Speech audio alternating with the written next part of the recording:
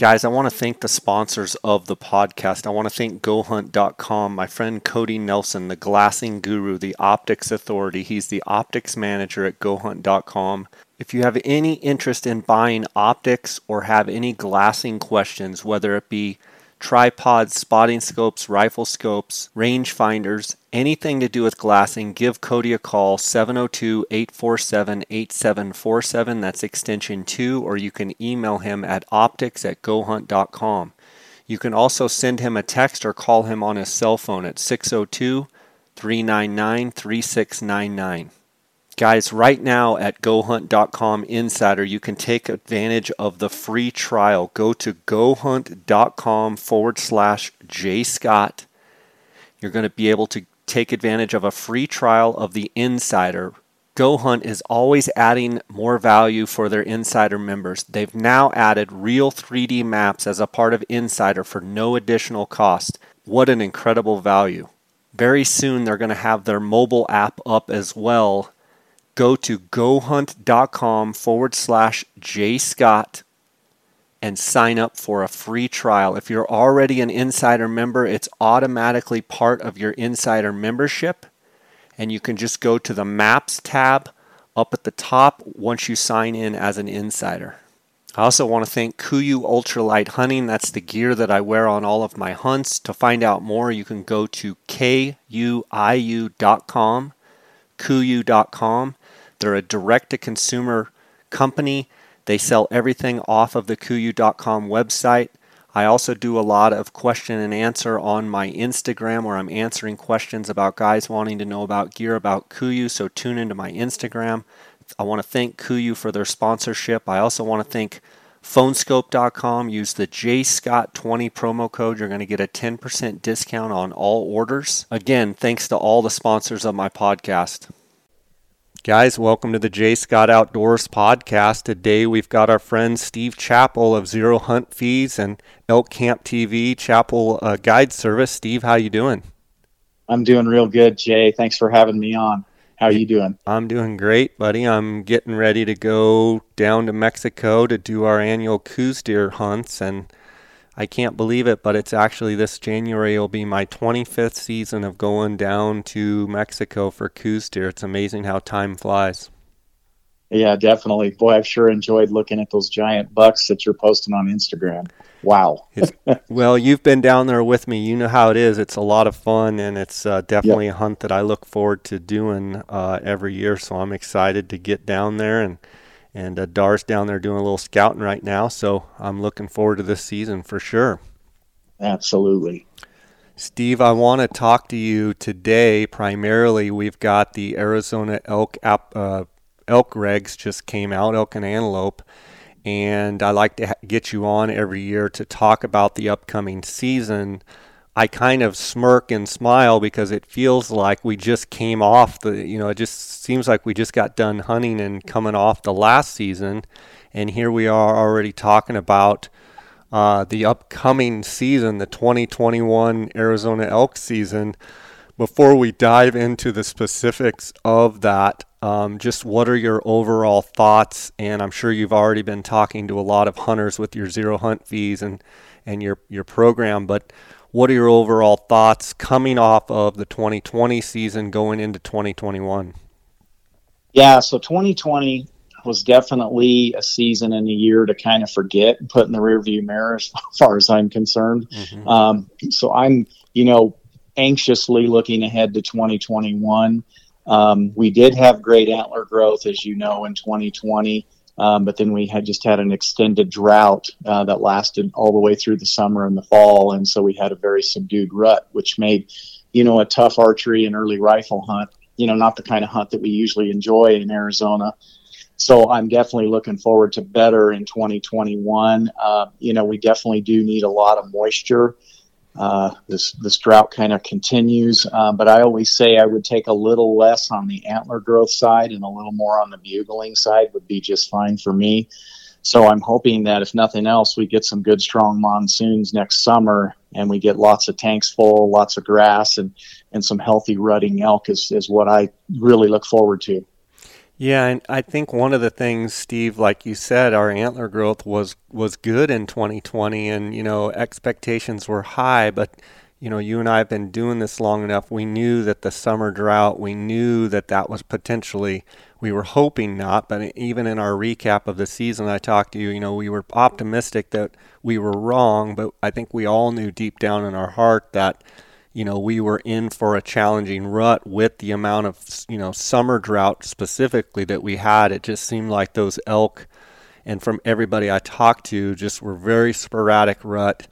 Even though the antlers were big because of the, prior winter moisture and getting that green up, we just totally failed on that summer monsoon. You mentioned the drought going into this year, and guys thinking about that, applying for this next year. If we have a big monsoon, it definitely changes their behavior pattern. Talk a little bit about that. Why summer monsoon is so important. Yeah, Jay, a real reality check for me was going back and looking at some of my footage from former years and seeing just green grass that's shin high, you know what I mean, and elk that are bugling. It just makes so much difference in their overall body health in those. I think everybody is so keyed in on the bulls, but what I always have to be reminded of is that it's really more about the cows than anything, because the bulls, trigger and react off of what the cows are doing. And if the cows have that good feed and that good water and they're healthy and fat, they're going to come into estrus and they're going to cycle normally. It's going to be, at the right time, in September. And so we're going to enjoy a really good archery and early rifle hunt. But again, this last fall, there was just basically, I know in Unit 9 where I was at, there was no feed on the ground. It was just completely devastated.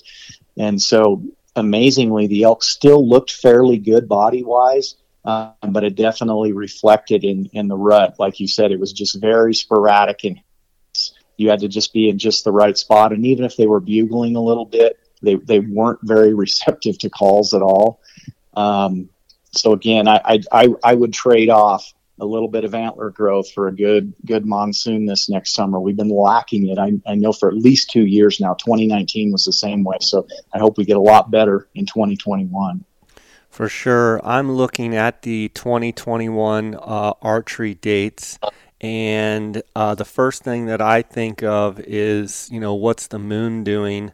Looks like the moon is full on September 20th. It's the first moon on the 13th. So with that hunt starting on the 10th, it looks like the moon will be building all the way basically into the archery hunt. What are your thoughts as far as, for one, these September 10th dates are a bump up in, that they go to a certain date and then they bump back and then they go to a certain, you know what I'm saying? This is what I would call early in the season structure.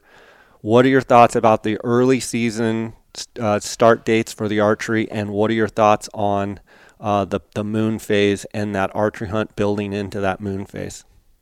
Yeah, Jay, I'm always optimistic, going into New Year's and seasons and all of that. So I definitely think it could be good if we get that monsoon. I do feel like those dates are just a little early than optimum. Being September 10th through the 23rd. And like you said, with that full moon on the 20th, I also noticed that the fall equinox is on the 22nd. And it's kind of said that most of the cows, for the most part, will come into estrus within 5 days or so around that equinox. So that would be roughly the 17th to the 27th, I believe, right in there. So some of that archery hunt will definitely fall within that time frame. And also a lot of the cows will come into heat around a full moon. So even though a full moon can definitely result in less daylight bugling activity, I really feel like if there's cows in heat, it kind of throws everything out the window, and the bulls are going to go crazy regardless. So, that's what we're hoping for sure. As far as looking ahead, I looked ahead at the 5-year season structure, and we're in the structure from 2018 to 2022. That's the current structure that we're in. So next year, looking forward, we're going to be September 9th through the 22nd on the archery hunt. And then in 2023 is when it will bump back to September 15th. So for any of those guys that want to kind of look ahead, the new 5-year season structure will start 2023. That's great info right there, Steve. I want to dive in and talk about units specifically, like we do, and you cover everything so well. But I want to take just a quick detour here and ask you about Elk Camp TV and what season are you on, and how is the show being received right now? And I believe there's new episodes going to be airing again this summer, correct?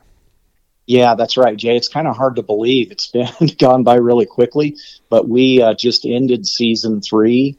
The last episode aired late Saturday night. The best air times were on Monday, but so season 3 ran third quarter and fourth quarter, which again just ended, and it'll start back up late June, early July, and run again third and fourth quarters for season 4. I'm really looking forward to that. I've already started doing a little bit of editing around, phone calls and emails and all of that. So I'm really, pumped about being able to air season 4 again on Sportsman Channel. Show has been very well received. This year, the viewership went way up, although I feel like that was a little bit due to, unfortunately, to COVID and, lots of people being kind of housebound a little more and looking for things to do. And thank goodness they tuned into Elk Camp. So it's been well received, and I'm excited to continue into season 4 next year. Fantastic. I'm looking forward to it. Steve, your Zero Hunt Fees program has been a huge success. Talk a little bit about that, and then I want to dive into the units themselves. Specifically, how do you help people with Zero Hunt Fees draw tags and help them save money? Yeah, absolutely. So the first thing is, I know as non-residents, because I'm a non-resident in a lot of states, and I know how it is looking at the application process and every state being a little different, and it just being so hard to figure out all these states. And I have guys all the time, they don't have a starting point. Like, they don't know what to apply for, when the seasons are, what are the best units, and all of that. And I help guys really dial in, first off, based on their weapon choice. Then secondly, based on, whether they want to hunt the rut or not, what kind of trophy quality they're looking for, and then what kind of bugling activity would they want to experience if they want to hunt during the rut. If they're a rifle hunter, then we look at, whether they want to hunt early rifle or muzzleloader hunts, or whether they're okay with hunting the late season. So I go over that with them. Really the easy way to look at Zero Hunt Fees is just, I ask people, it's nothing more than how would you prefer to pay for your guided hunt if you were to draw a tag. And for guys, who have no problem with a, $5,000 to $7,000 guide fee, I tell them, fine, I'm not going to force anyone into Zero Hunt Fees by any means. But for a lot of people where that kind of money is a stretch, or maybe getting spousal, approval for that, Zero Hunt Fees is $349 a year. And what that allows them to do is join the program. They have no worries, because when they draw a tag, that membership covers the cost of their guided hunt. So they're not having to come up with that guided hunt fee. It's so interesting how many times I have guys ask me, yeah, but when I draw, how much do I have to pay for the guide? I'm like, the Zero Hunt Fees membership covers that. That's what that's for. So it covers not only the cost of the guided hunt, but also helping them individually select hunts that are going to fit their individual goals and expectations for a guided hunt. So for a lot of people, it's just a very good fit and a very good program. And the other great thing about it is they're not locked in for any amount of years. So if they join and draw the first year, they can opt out if they want after that. If they're in 5 years and draw a tag, they can opt out, or they can stay in as long as they want. So it's not a locked in scenario. Just a great thing for a lot of people, and a great program. Fantastic. Tell us, for some of those listeners out there that are newer and maybe just getting into the points game, or maybe they don't quite understand how the Arizona draw works, talk a little bit about how Arizona's draw for elk works. Yeah, so, I try to simplify it. I start out by saying it's a 5-choice system and a 3-phase draw. but you can really simplify it when you're applying for bull elk hunts, which you and I do, and I'm sure most of the listeners do. When you're applying for bull elk, it really comes down to two choices, your first two choices and the first two phases of the draw. So in the first phase of the draw, it's going to issue the first 20% of the tags to the highest bonus point holders who apply for that particular hunt. So let's just take a hunt that's got 100 bull tags, because there's a few that have 100 bull tags for simplicity. So the draw in that first phase, or the bonus point phase, it's going to issue those first 20 tags out of those 100 to the highest bonus point holders. And of those 20, 5 of those can be non-resident, because non-residents are limited to 5% of those 20%. So the residents can get 15 of those 20 tags, and the non-residents can get 5 of those. But the big key for non-residents to keep in mind is that in 2016, the Arizona Game and Fish changed the draw to where they're limiting the amount of bonus point tags to only half that can go in the bonus point round. So those other 5 tags would be available in the random draw to non-residents. So it's a 50-50 split on the non-resident tags.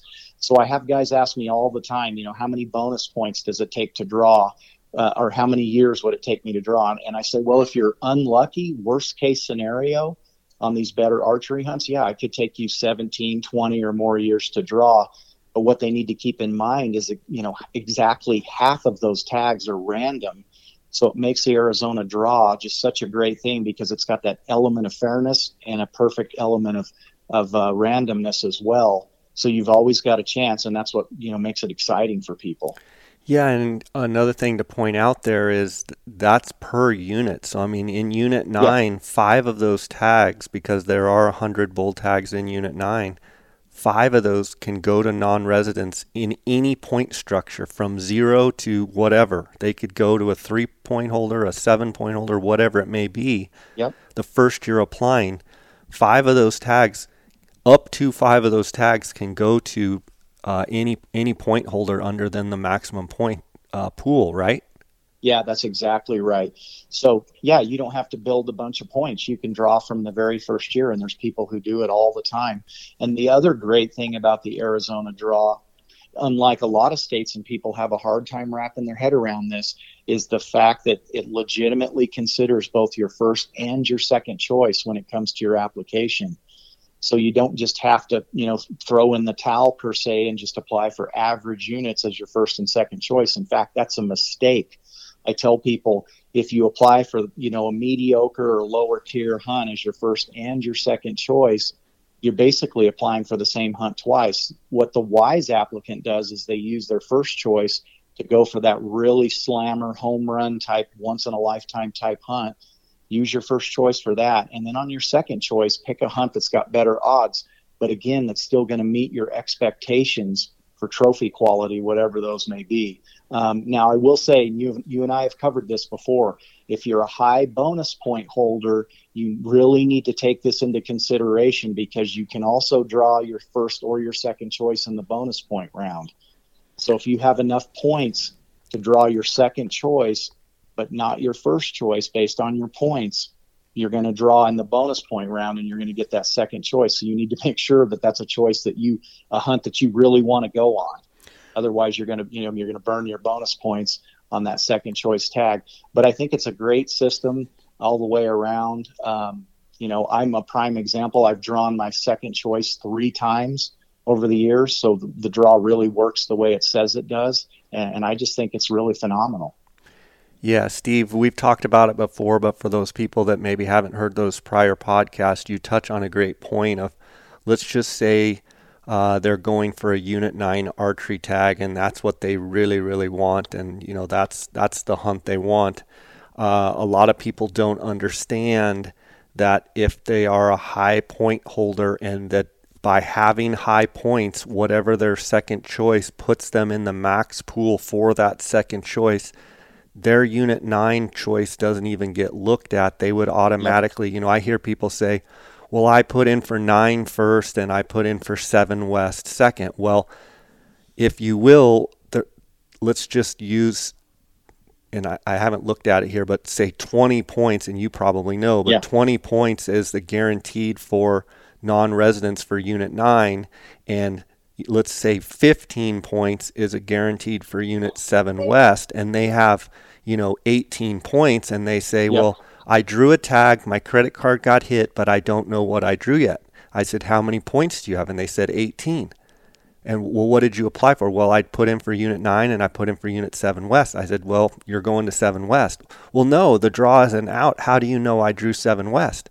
I said, because you are in the max point pool. You're over the max point, recommendation for the 7 West pool. So the computer automatically threw you in 7 West. If I didn't explain that correctly, make sure that it's crystal clear to the listeners. Yeah, you got that right on the money, Jay. They just need to know that if they're a high point holder, that their first and second choice are going to come into play in the bonus point round, just like it does for everyone. And they really need to consider whether they would be okay with that second choice second choice hunt if they were to draw it. And you got it exactly right. If they're in that bonus point level where they're able to draw that second choice, they're going to, and their first choice doesn't even come into play because they don't get to the random draw because they run the bonus point phase of the draw first. Yeah. So what you said makes perfect sense. And, a guy like that, might want to take a look at some of these resources that are available out there as far as bonus points. I always look at the Game and Fish 20% bonus point pass report broken down by hunt number. All those type of reports. I know you have some resources you use as well. Yeah, with the Go Hunt Insider, you can go on there and see exactly what you've got. Another question I get, Steve, and then we're going to dive into the units is, can I apply for Unit 9 for my first choice and my second choice? Can I basically apply for the archery hunt? Or if I'm interested in Unit 10, can I put Unit 10 archery first choice, Unit 10 archery second? I get that question all the time. And they can absolutely, they can do that. And there's some misinformation out there. I've even heard it said that if you really want to hunt, put it all 5 of your choices for that unit. But really, in effect, it does you no good. If you use your first and second for the same hunt, basically, if there's not tags available when the computer considers your first choice, let's just say it's Unit 9 archery, and there's no tags available for that hunt, and it goes to your second choice to consider that choice, and again, it's Unit 9 archery, it's going to get the same result because there's no tags available for that hunt. Right. So if you have a hunt that's a waste of time. If you just want to hunt Unit 9 archery, just do one choice, Unit 9 archery, and it makes it simple. Exactly. That's exactly right. Okay, Steve, specifically, let's talk archery here. So we've talked about most of the hunt dates, with, I believe, the exception of 22. The hunt dates are September for the bull elk archery dates, September 10th through the 23rd. And I want to go through and talk about your top 5 choices as far as, what you think is the best. Everybody's answer is different. So I want Steve Chappell's top 5 archery picks as far as quality of experience, quality of bulls, size of bulls, and it may not be the biggest bull. It may be, the most 350 bulls, but maybe not 390 bulls. What's your top 5 archery hunts? Yeah, Jay, I love Unit 9. I mean, overall, that's my favorite unit for sure. But I'm going to say, I feel like it has slipped, and it can really vary from year to year, as can a lot of other units. I don't want to pick on it in that manner either. But I would say if someone wants, just an absolute screaming rut fest, with potential for really big bulls, I don't think you can hardly top 23 North. I know for non-residents, that's a tough one because there's only one potential non-resident random tag. It's not a bonus point tag. But I still feel like, in my mind, that would be a dream archery hunt. Right there would be 23 South also. It's not quite the same hunt as 23 North, a little more remote type country, a little more rugged country. with more distance between pockets of bugling bulls, but still the real chance for monsters. I really feel like those 2 units are tops. Then you're going to get like 9 and 10. 10's kind of like 9. It can really live or die based on moisture year to year.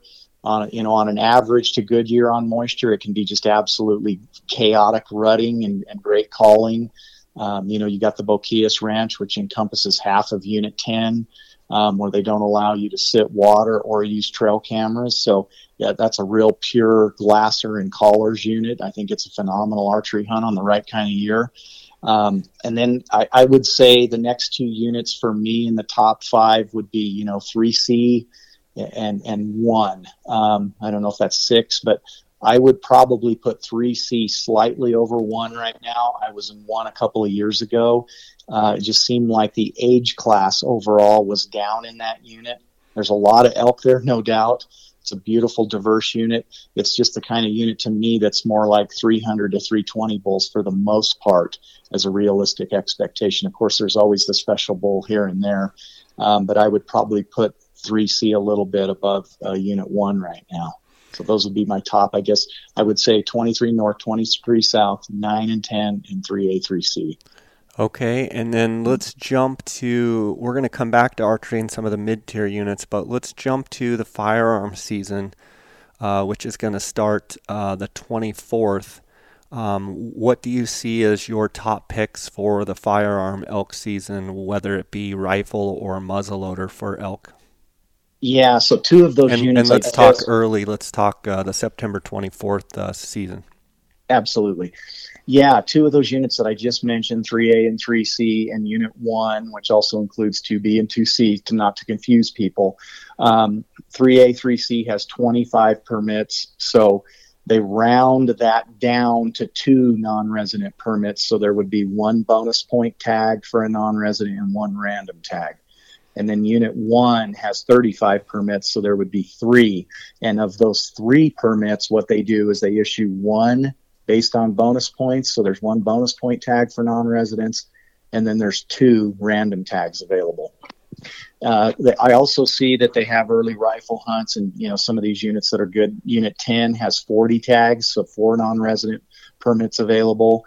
They have an early rifle hunt in 6A and 5B North. Now, 6A and 5B North, that could be a good hunt, with the potential to come away with a 350 or better bull. Not really known for those kind of bulls, but I really feel like the rut will get going on that 24th through 30th September dates. So, that could be a really good hunt in those units. And then also Unit 9 is on the muzzleloader this year. It's got 25 permits. Again, 2 non-resident permits will be available there. That'll be a phenomenal hunt, I really feel like, for someone who's okay with using a muzzleloader. And then we always have that hunt in 3B that will have 30 permits. So again, there'll be 1 bonus point permit and 2 random tags.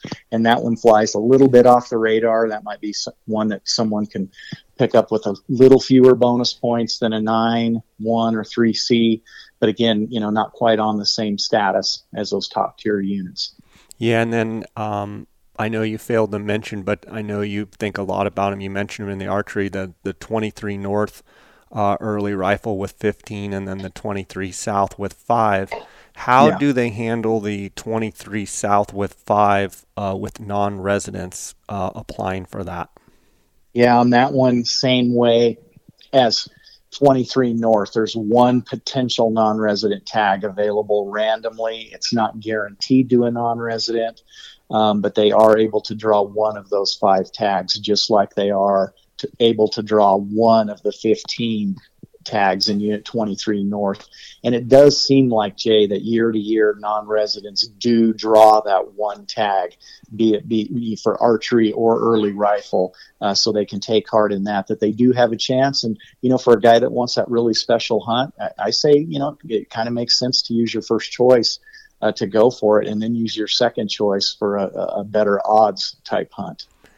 Is 15 the number of the breakdown where it just is a complete random tag? As far as, you mentioned that 23 North has 15 archery tags, and it's a completely random one.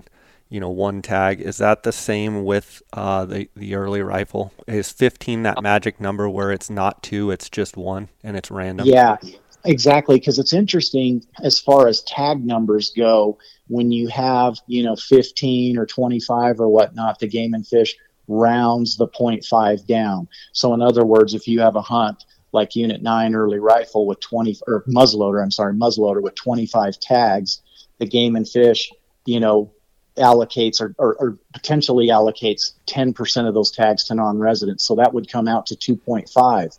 But rather than rounding that up to 3, they round it down to 2. But with bonus points, let's say you're applying with your buddy on a group application, and you average out to 10.5 bonus points when you put in together, the Game and Fish rounds your bonus points up to 11. So they round up for bonus points, but down for tag numbers. So, kind of bad news for the non-residents on that. But still, I feel like here in the West, our draw system is the best by far, hands down. I really feel like. Yeah, I agree with you on that. It gives everybody a chance, Yep. with some weight to the people that have been putting in for a long time as well, but also gives Yep. some opportunity chances for those that don't have any points or have very few points. Let's hop back to the archery here for a second and talk about some of what I would call mid-tier units. And I get various people mad at me for calling them mid-tier. But I'm looking at like the 3B, 4A, 4B, 5A, 5B North, 5B South, 6A, 6B, 7 East, 7 West, Unit Totally. 8. And Yep. I get, 8 and 27, and I get people yelling at me that 8 and 27 are not a mid-tier, but, I would say they're at the upper echelon of the mid-tier, same as 7 Yeah. West. Talk Yep. about that next structure down, maybe the next 3 that you would say are kind of the top of the mid-tier. Yeah, absolutely. So if it were on my application and I was considering a mid-tier unit, I would say 1 would definitely be at the top of my list. I don't quite put that in the top tier just because, like I said, I feel like the age class of bulls is down a little bit and the trophy quality is a little less than some of those top tier that we talked about. So I would put 1 in that grouping. I would put 27 in that grouping, just because the bugling activity can kind of be hit or miss in that unit. Lots of rough country, so that's not a unit for just anyone. It's someone that needs to be pretty physical and able to hike well. I'd also lump 7 West and 3B into that grouping. Again, just like many units, you can have real hit or miss bugling activity just depending on the year. The temperatures, moon phase, all of that can come into play. And then, a unit like 8 would kind of come in at the lower end of that. With 250 tags, I just feel like that's a little crowded in that unit. And when you add to that, I think maybe they have 50 cow tags in there as well, which you have to take into account. That's people out there, maybe calling and putting pressure on the elk. 8's just real famous, like many others, for having that hit or miss bugling. So again, I would probably put 1, 27, 7 West, 3B, and 8 kind of in that grouping. Okay, Steve, I know you've got guides spread out throughout the whole part of the state as well. Let's talk a little bit about late hunts and what you feel some of the top quality late hunts are. Maybe the top 3, 4, 5 units that you like for late hunts. Yeah. Late hunting, I always tell people, approach those with caution. Number 1, you and I have a saying, friends don't let friends apply for late hunts. For a few reasons. I mean, they're physical, they're challenging, and very often in winter weather. We didn't have that this year, but boy, the last 3 years, we've had some really nasty winter storms come in and really play a big part in that hunt. And, if you don't like hunting in a foot of snow, and, single digit to 0 degree temperatures, that hunt is not for you. And you need terrain and topography to where you're able to glass and find those bulls, because if you're just hunting mostly flat, thick country, it's just like turning up a needle in a haystack. Like Unit 9 being probably my overall favorite unit to be in during the rut. It's one of my least favorite during the late hunt, just because there's not much topography to that unit. And where there is some, you get a lot of people there and there's a lot of pressure. So it's not at the top of my list by any means on the late hunt. So the better late hunts are going to be, I would say the top one in my mind would be in 23. Then to a slightly lesser degree would be 27, mainly because, we had that big fire in 2011, I believe it was. It made it much more opened up and visible to glassing in 27. So the bulls have kind of been getting hammered over the last, several years. So the trophy quality is down a little bit, but still a really good late hunt for the right person.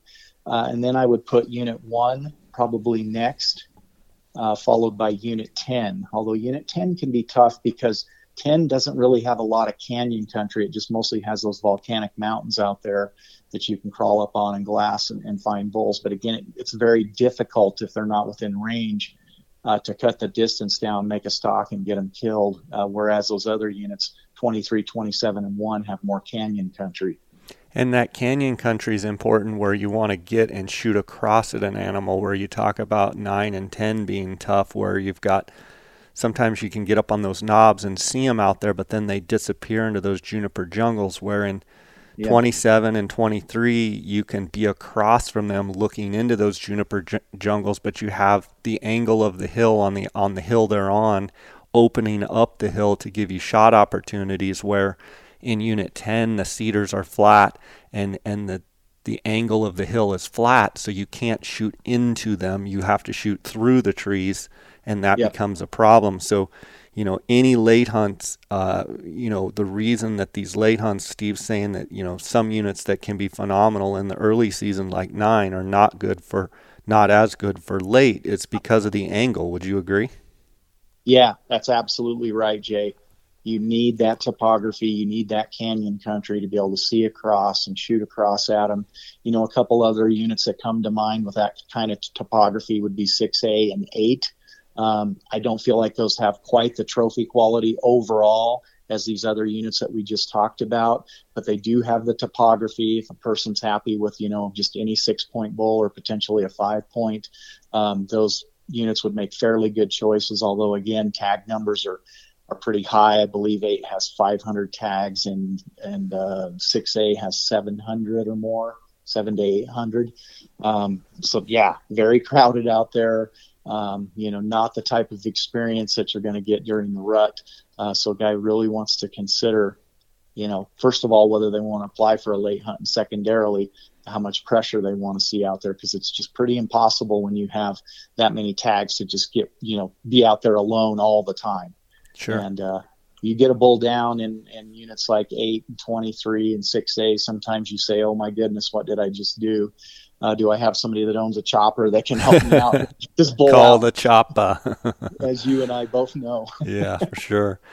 Steve, last question before I let you go. We've been doing this a long time. We were partners in guide service for a long time and known each other a long time.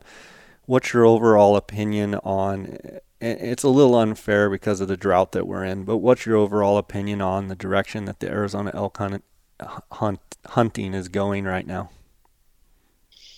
Yeah, Jay, I feel like overall it's slipped just a little bit, and I don't feel like that's really due to management or tag numbers or anything like that. I think the Game and Fish is doing an outstanding job overall managing the resource. I just feel like it's been more due to the climate and the lack of moisture. I just feel like our monsoon has become just a little more unpredictable, and we've been getting less and less of it. I just really hope that 2021 is a turnaround for that, because if it's not, I think we're just going to continue down this path of lack of feed, lack of water, and just not having a great rut if that's the case. But if we do get those monsoons, man, it could be just a phenomenal year. So it's so much about that. One thing that I didn't talk about is, we have an early application deadline in Arizona for elk and antelope, and that's on February 10th. So guys, really not able to look at the conditions and know what it's going to be like, come September. But the thing to keep in mind is that Game and Fish has Point Guard, and when you apply, if you add Point Guard to your application for $5, it's very minimal. You can turn your tag back in. I believe it's 24 hours. It's either 48 or 24 hours prior to your hunt. You keep your bonus points, plus you get one more point instated for you for that year, and you keep your points. So that's something to keep in mind. So I always tell guys, go ahead and apply with confidence, being optimistic, and praying for the best as far as moisture and monsoon moisture, but know that you've got that Point Guard to back you up should it be just a real severe drought year. So that's a great thing that the Game and Fish has in place as well. Yeah, great advice. Steve, it's always great having you on the podcast. I want to give you a chance to let people know the best way to reach you and find out more about the Arizona or the Zero Hunt Fees and the Chapel Guide Service. Yeah, thank you, Jay. It's always awesome to be on with you. So your listeners can find out more about Zero Hunt Fees just by logging on to zerohuntfees.com. And they can also get onto my main website, Chapel Guide Service. They can get their chapelguideservice.com with 2 P's and 2 L's in Chapel. They can also check out elkcamptv.com. That basically gives the times of the show and when it's running and airing and all of that. And then as far as social media, they can find us on Instagram at elkcamptv, or if they're a Facebook user, it's at Chapel Guide Service. So thanks again, Jay, for that opportunity. Awesome, buddy. God bless. Have a happy new year, and we'll catch up with you when I get back from the Coues deer hunts. And I recommend Steve. He's been a great friend for a long time, and reach out to Steve if you guys have any more questions about putting in for elk in Arizona. Steve, as always, thanks for coming on. Yeah, thank you, Jay. God bless. Happy New Year to you, and all the best on your Coues deer hunts in Mexico. I can't wait to see the photos, man. All right, buddy. Take care.